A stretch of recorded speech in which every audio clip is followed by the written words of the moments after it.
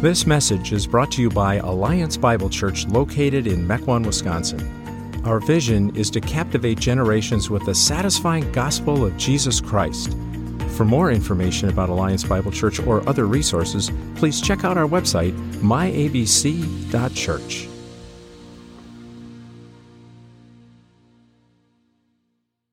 Open your Bibles, if you would, to Acts chapter 17.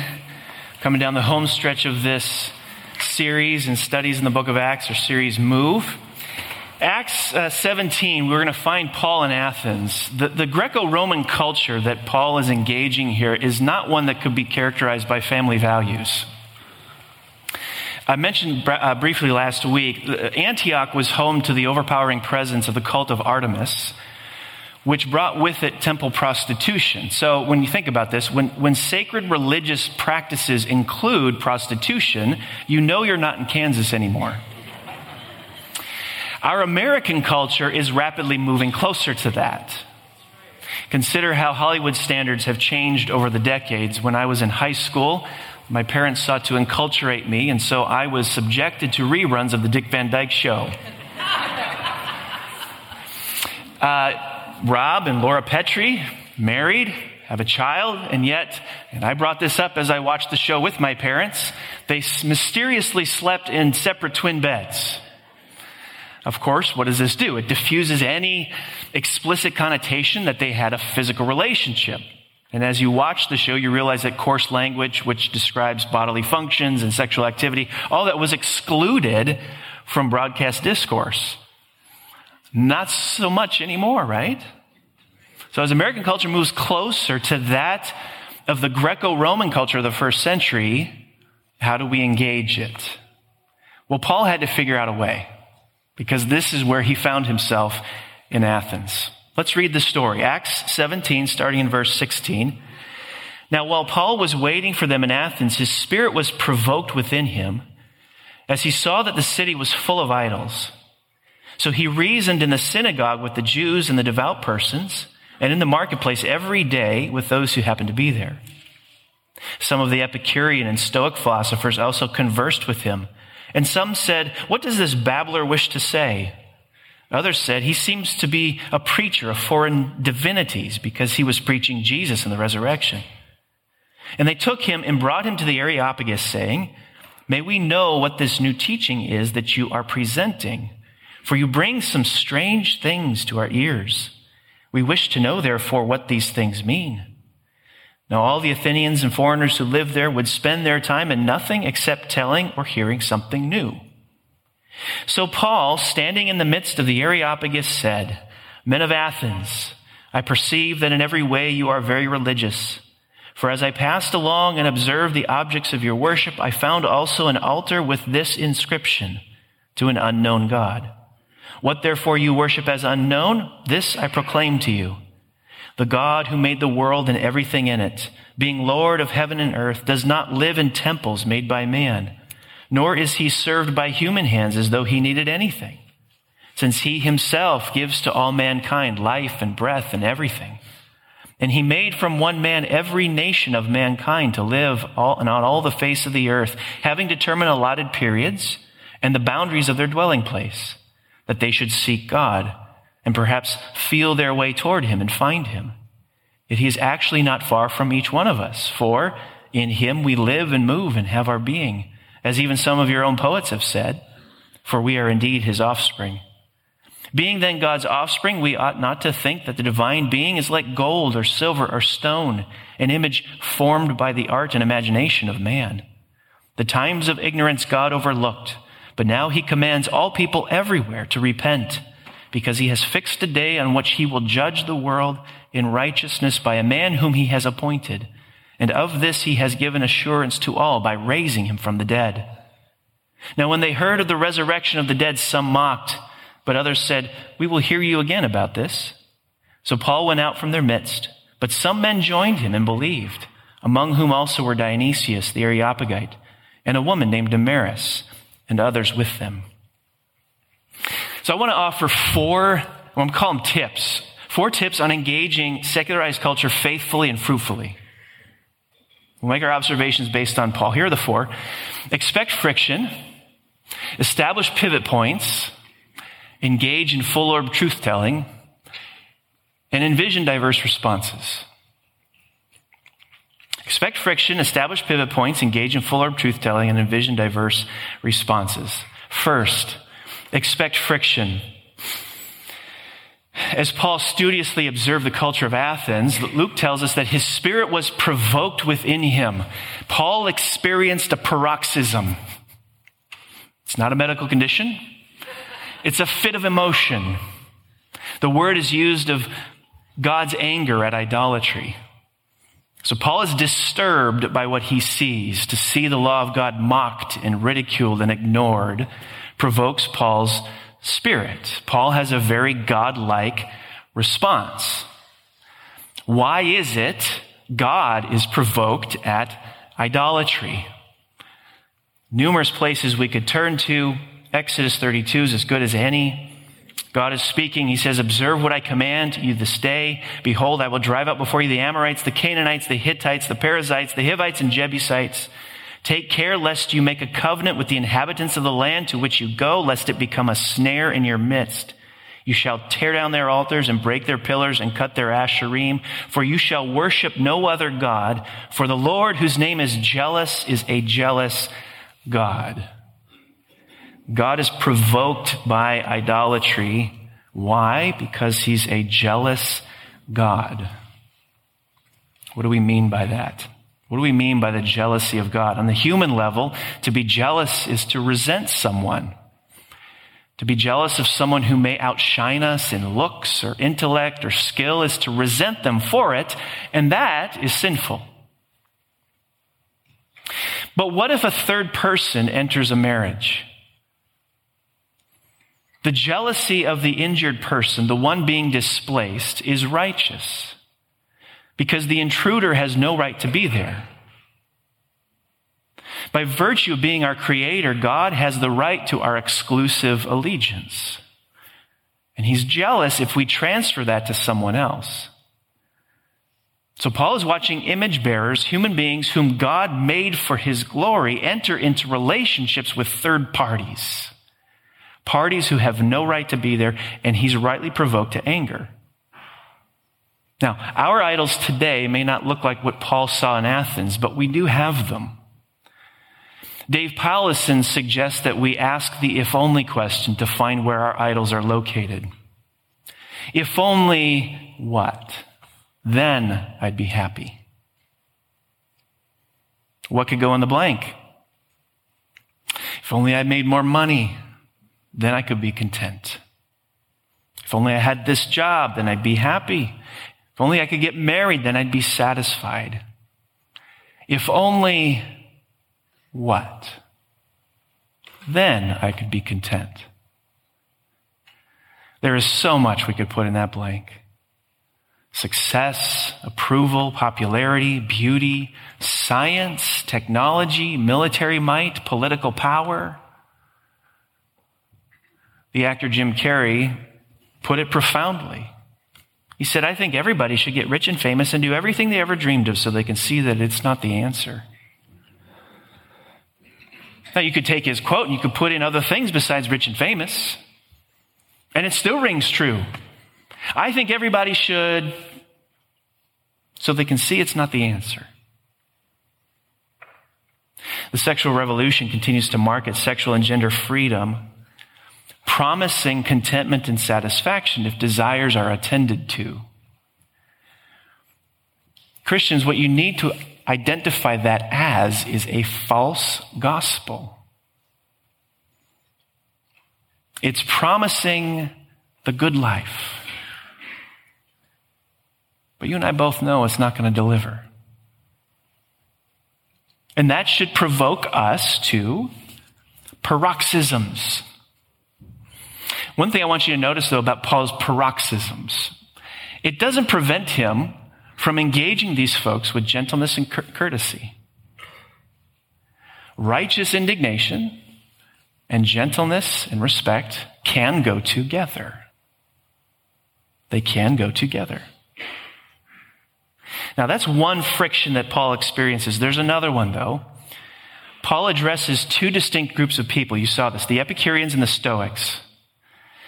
A little bit about these dudes. Epicureans believed that the gods were distant and removed from the day-to-day affairs of life. And they modeled their approach to life so they didn't get bothered by the day-to-day things like suffering and morality, but rather eat, drink, and be merry. There was a famous Epicurean philosopher who once said this: nothing to fear in God, nothing to feel in death. Good pleasure can be attained, evil can be endured. Sounds similar to secular agnostics today. That might work as a bumper sticker, in fact. If there's a God, he's far away from us, and we don't need to be concerned with him. The idea is to make the best of life, not get caught up in suffering, but rather pursue pleasure. The Stoics are panentheists. God is in everything. God orders the universe, and he can be found everywhere. He permeates everything, kind of like the Star Wars Force. And the goal of life is to live according to this rational principle that's guiding the universe. You would find yourself at one with nature because God is in the midst of nature. So they stressed a self-sufficiency. They stressed an ethics and an obedience, civic duties, not unlike many Eastern religions today. In fact, as I look at this, I thought Taoism is perhaps a good comparative. Stoics and Epicureans were miles from anything Paul was speaking about. And they come to the immediate conclusion that Paul is a babbler. Literally seed picker, someone who hears things here and there and doesn't really think about it, but they just go out being a mouthpiece for the ideas they don't understand. He spreads this concoction of ideas that he's heard, kind of a pseudo-intellectual. But what are they actually hearing? The biblical story. But what they say they're hearing is strange things. What are you talking about? This has to be the strangest thing I've ever heard. I had a coworker that worked with me at the bank in college, a fellow teller named Kelly. I spent 5 to 7 minutes retracing the Bible storyline, talking about the gospel. I got done, and the look on her face said it all. What are you talking about? I've never heard this. This is very strange. Her words. The Christian message is going to sound strange, new, foreign. Think about your own journey with it. That might have been the way it sounded to you. Or maybe you're new to Christianity right now and it sounds strange to you. Maybe it's a little intellectually suspect. You know, you hear Christians talking about things like there's one God and he's the creator, and there's sin and there's judgment, and we need a savior, and there's heaven and hell and miracles and conversion, and we need to be obedient, and there's grace, there's faith, there's repentance. Oh, and there's this thing called the resurrection. The whole story can sound incredibly strange. Expect friction. But where there's friction, don't panic. Don't revile. Don't retreat. Second, establish pivot points.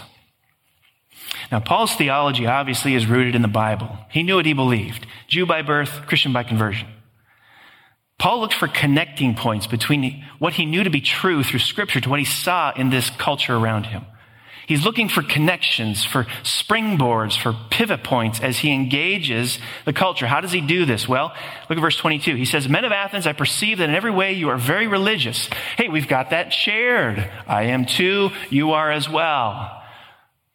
Notice he's courteous. He compliments them, even though underneath he's having a paroxysm.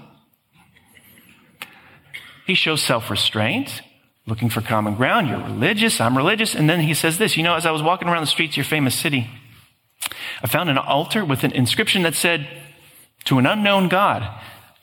I've got some good news for you. I can tell you about that one. So Paul establishes a bridge between himself and the Athenians, a launching off point. He spots something within their religious system he can use to pivot into talking about the gospel story. And then he goes further than that, tells you what a student of culture he was. He uses two of their own pagan poets, American Idol type people in their culture, to set up his gospel talk. Talk about someone who has studied the culture. He's not been there that long. He's looking for this, what can I use? What can I use in this culture to launch me into the gospel? Now today, what does that look like? Well, numerous ways you could use it. It might mean picking up something in modern culture to use as a pivot point for talking about the gospel. Going back to idolatry as if the if-only disease, look for something within our cultural artifacts that can get me there. One that I have turned to again and again is simply telling people about my favorite childhood movie, Chariots of Fire. Chariots of Fire. You've seen the movie, right? In fact, I was so infatuated with this movie. If you've not seen it in the last 40 years, sorry. It's the Olympics, the 8th Olympiad, British track team. They ran on dirt, right? And what do you see? They take little shovels and they dig their starting blocks out of it, right? I was so fascinated with that as a 5-year-old boy. On a hot summer day, I went out to our asphalt road that we lived on. And it was very hot that day. I took the spade and started digging holes. And I was lifting stuff out of the road, and a city worker drove by. He said, "What are you doing to my road?" And I said, "I'm making starting blocks." Anyway, one of the main characters of the story is a guy by the name of Harold Abrahams. He's obsessed with winning. It drives him. So much so that he hires a professional trainer, which at that time was frowned upon. Harold is determined to win the gold medal. He's obsessed with doing so. And there's a scene in the movie right before the finals of the 100-meter dash where Harold's in the training room. He's getting ready. And his friend and his teammate Aubrey is there with him. And Harold becomes reflective and says this. He says, "You, Aubrey, are my most complete man. You're brave, compassionate, kind, a content man. That's your secret. Contentment. I'm 24 and I've never known it. I'm forever in pursuit, yet I don't even know what it is I'm chasing. Aubrey, old chap, I'm scared. And now in 1 hour's time, I'll be out there again. I'll raise my eyes and look down that corridor 4 feet wide with 10 lonely seconds to justify my whole existence. But will I?" Harold goes out there and wins. He wins the gold medal. He's lifted on the shoulders of his teammates. He's got the British flag, and you'd think, well, that's where the end would come across the screen. But it doesn't. In one of the very next scenes, Harold is in the bar, a bit inebriated, staring off into the distance as if to say, "Is this all there is?" Now, Harold's problem wasn't in the effort to win or the actual winning. The problem was what he was asking the winning to do for him. Career success cannot provide you with ultimate satisfaction. In fact, neither can romance or money or hobbies. They're gimmicks that cannot provide lasting happiness. Now, of course, for the thoroughly secular person, this, by definition, is all they are using to pursue contentment. And the only thing I'm attempting to do in that moment is to create roadblocks in their approach to life, to put a stone in their shoe, as Greg Koukl likes to say. I'm trying to establish pivot points. Every day is littered with counterfeit gospel stories that people attach themselves to in hopes of finding the good life. You just need to look for them. Tom Brady has been in the news recently. Years ago, after he'd won 3, I think, Super Bowl rings, he had an interview with a local CBS affiliate. And he said, "Why do I have all these Super Bowl rings and think there's something greater out there for me?" I mean, a lot of people would say, "Hey, man, this is what it's important. I reach my goal, my dream, my life." Me, I think there has to be more than this. This can't be all it's cracked up to be. He's drawing strength from his professional accomplishments and all the accolades that come with it. He's drawing strength from human beings, and yet he's still restless, discontent, and thirsty. And now look at it. Why do you think players like Michael Jordan, Brett Favre, Tom Brady retire and then unretire? Career is their gold medal. If only Harold Abrahams and Jim Carrey could talk to them. Paul studies the Athenian way of life. He looks for counterfeit gospel stories, and then he uses those as pivot points to launch into talking about the true gospel. Third, engage in full-orb truth-telling. The God that Paul presents to these groups of people smashes to smithereens the way they see the world. Hey, Paul didn't stop with, hey, you know what? One of your superstars poets says we're indeed his offspring. Isn't that so cool and true? You know, one creator God made us, and so in one sense, that's true. Hey, let's celebrate that. Let's go get some baklava. Paul didn't stop with areas of agreement. He started with areas of agreement, but he pushed farther down the road to disagreement. He knew what he was about to say was going to be controversial. And what we have in Paul's talk here is probably only a summary of it, but look at what he says. There is one God and you can know him. They were not monotheists. They didn't believe there was just one God. There are hundreds of them. But Paul says, no, there's one God and he created you and you can know him. Well, not according to either group. The Epicureans were a bit deistic in their view on this, and the Stoics didn't speak of knowing God. You don't know a force. And Paul's message to this group is that there is one creator, God of the universe. He's sustainer of everyday life. He's independent of us such that he has no needs that we meet. Ruler of the nations, establishing their date of birth, date of death, their boundaries, and this God is judge to whom all will give an account one day. That's his story. Interesting way to share the gospel with secular people, isn't it? He starts with a robust doctrine of God, who he is and what he does. Creator, sustainer, ruler, judge, sufficient. Why do you suppose he starts that way? The text doesn't really give us a motive for Paul to share the gospel this way, but I think we can make an important inference. People unfamiliar with the Bible need a large biblical framework if the gospel is to be understood on its own terms. Let me illustrate that. Imagine explaining the Star Wars movies to someone who's never seen it or even heard of it. Okay? Well, you could get to the gospel part and say, well, there was this massive deadly space station called the Death Star, and Luke Skywalker blew it up and the good guys won. Well, kind of. Until there was another, even more massive, deadly space station disguised as an entire planet. And the good guys blew that up too. But somehow Palpatine survived all that, and he was massing another fleet of lethal Star Destroyers. And the Star Wars ignoramus stops you and says, now hold on a minute. Who's Luke Skywalker? And you said, Palpa what? Palpa what? Palpatine? Death Star? Good guy? Where'd they all come from? Who are they? And suddenly you realize, well, maybe you need to start from the beginning for the part you're talking about to make sense. What if the good news of Jesus' life, death, resurrection, exaltation needs to be understood within the larger story of the Bible? What if it doesn't make sense to someone unfamiliar with the Bible unless the broader framework is explained first?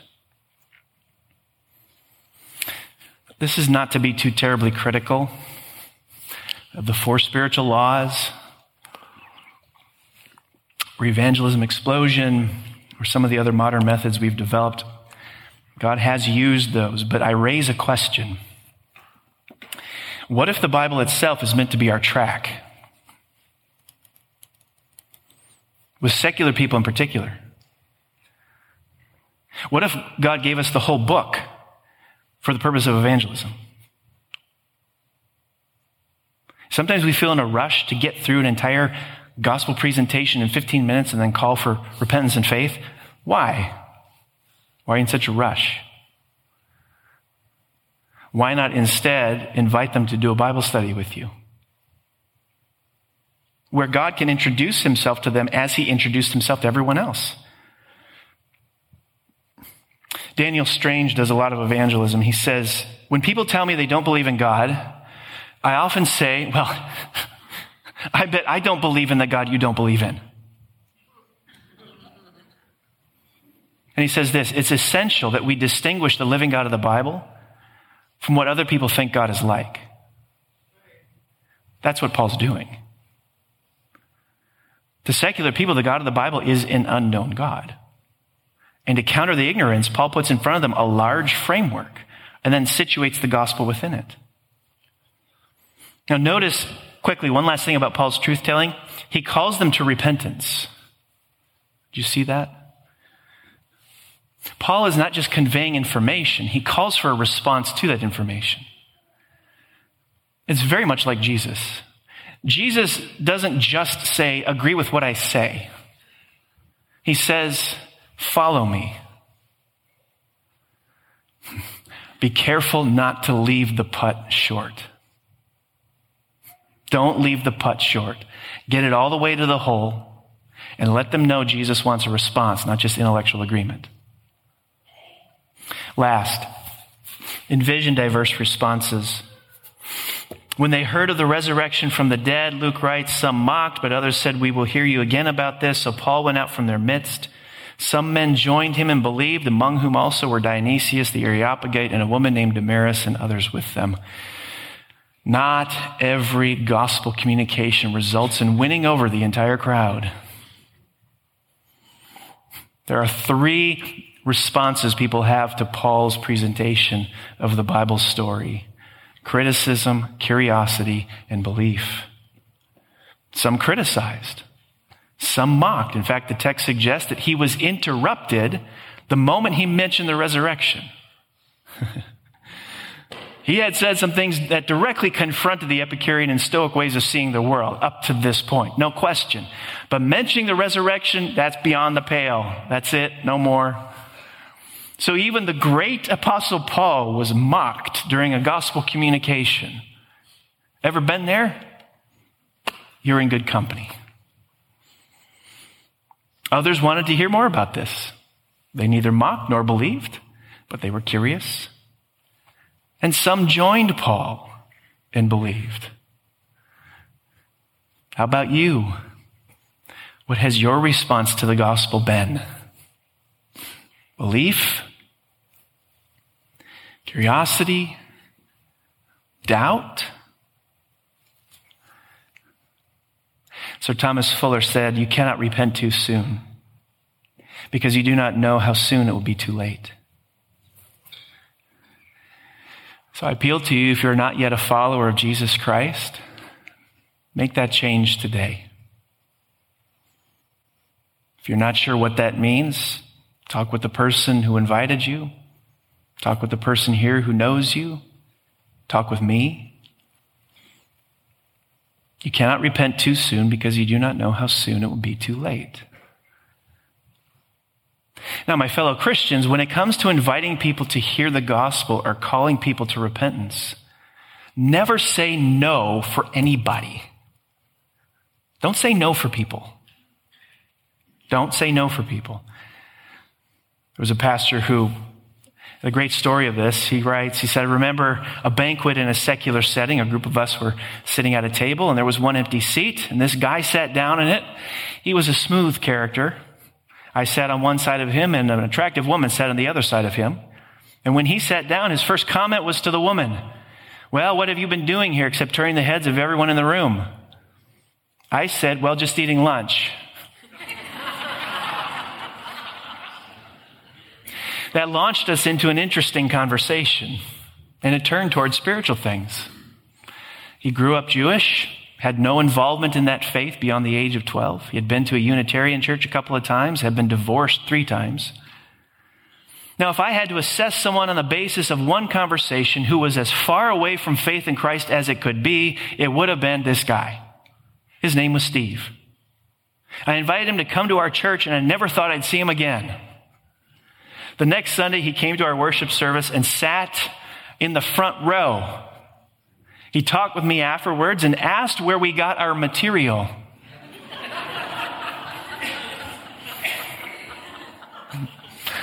I told him about the Bible, and I got him a New Testament. He had never read a New Testament in his life. He started getting up very early in the morning. He read 20 or 30 pages of the Bible every day. He came back to church the next week and the next.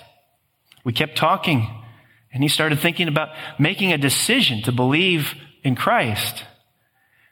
It would be a costly thing for him because of his heritage. His family told him if he became a Christian, he would be dead to them. But he finally said yes to God. The last time I saw him, he was with a friend. He threw his arms around me and said to his friend, I want you to meet the person who helped bring me to Jesus.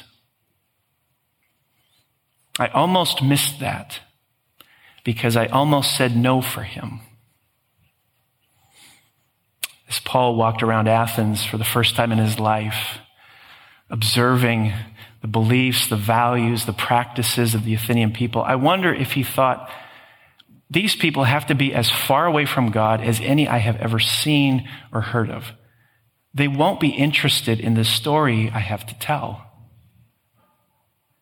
And yet Paul didn't say no for them. He put the gospel out in front of people who may have been the unlikeliest people to respond. The result? One day you and I will hear the testimonies of Dionysius and Damaris and others like them.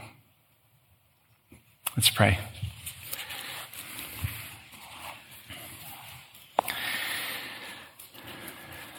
Oh Lord, I don't know why we're surprised when we hear about stories like Dionysius, Damaris, Steve, and others that we could all talk about today. I don't know why we're surprised. You created the universe out of nothing. There's nothing that's impossible for you. Lord, what we need is increasing faith. Trust to know that you're a powerful God who's at work. And you'll do it in ways that often shock us and surprise us. So, Lord, I pray that that power would give us courage. Help us not say no for people. But we put it out there. Even in the most unlikeliest of candidates, Lord, help us to put it out there. And stand back and watch you work.